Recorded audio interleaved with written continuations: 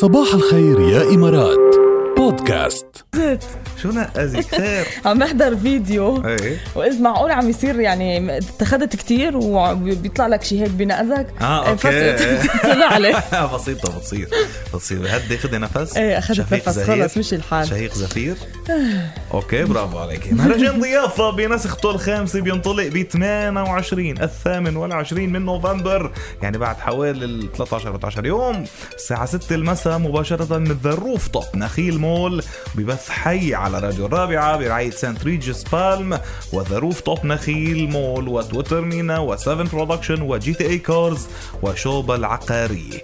ضيافة النسخة الخامسة، نكرم العالم في دبي، ومثل العادة راديو الرابعة معكم رح تكون شريك إعلامي بضيافة وعلى الأرض وعلى الريد كاربت وبكل يعني الحدث اللي رح يكون موجود بدبي. عن جد مثل دايما يعني ضيافة بنكون نحن وهن موجودين وبننقلكم كل شيء بيصير أول بأول. مقابلات مع النجوم وفي كتير مفاجآت رح تكون بالانتظار. ما بدنا نحكي كل شيء من هلأ.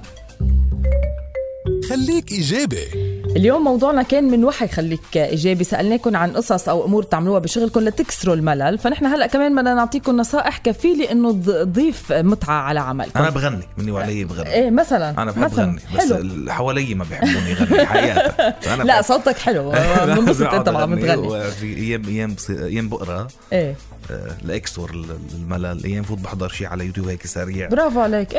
حلوين هول الأشياء. عم شعر هالأيام تفلت معي بجرب أطلع بشيء شعر ابني عليه عم تكسر يعني. شوية قصص من خلال هول. برافو عم تكسر الروتين. مثلا جد أول نصيحة هي إنه لازم تفكر بإيجابيات العمل، يعني تشوف القصص الإيجابية بالعمل، ما تفكر بالسلبيات لأنه رح تزيد عليك الملل. تمام. كثرة الشكوى بالعمل كمان بتغير حال المزاج، فكل ما تحسوا بعدم الارتياح بدكم تزيدوا الشكوى، فخففوا من هيدي الشكاوى وهيك احكوا بالقصص الحلوة البوزيتيف. الشكوى على طول فعلا بتعمل مشكلة إيه، وبتحسك بالملل، يعني بتكرهك بالشغل مرات. صحيح. الإبداع مطلوب بكل الوظائف. مثلا فيكم تعملوا أشياء هيك مبدعة، مثل اللي قبل شوي خبرنا عنها الخط العربي، قصص هيك كتير صغيرة موجودة بالمكتب، بتفشوا خلقكم وبتطلعوا إبداع موجود فيكم. صحيح. أحيانا بنخربش بس على فكرة. بتعرفي هيدا عادة انك تقعدي تخربشي على ورقه، هيدي بتفضي طاقتك.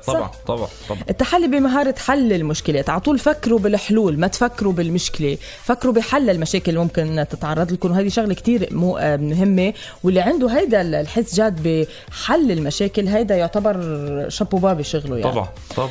كمان في شغله كتير مهمه، هي انه الغذاء الصحي، او على طول تجربوا تتناولوا وجبه الغداء تكون صحيه. ليش؟ لانه تعطيكم انرجي لجسمكم وما بتخليكم تحسوا بالتقله وبالتخمه انه شو اكلنا نحن وخبصنا بالاكل، وهيك كمان هيدي بتزيد على السلبيه تبعكم، على الارهاق تبعكم. واخر شغله بقولكم اياها هلا، ما تضلوا قاعدين على نفس القعده. القعدة يعني قاتلة بالشغل، بعيد شر عن قلوبكم، بس لازم تقوم تمشي كل شوية، تتحرك كل شوية، تقوم من قدام الشاشة اللي عم تشتغل عليها، تغير جو، طلع لبرا، خذ نفس ورجع. هيدا كله بيساعد.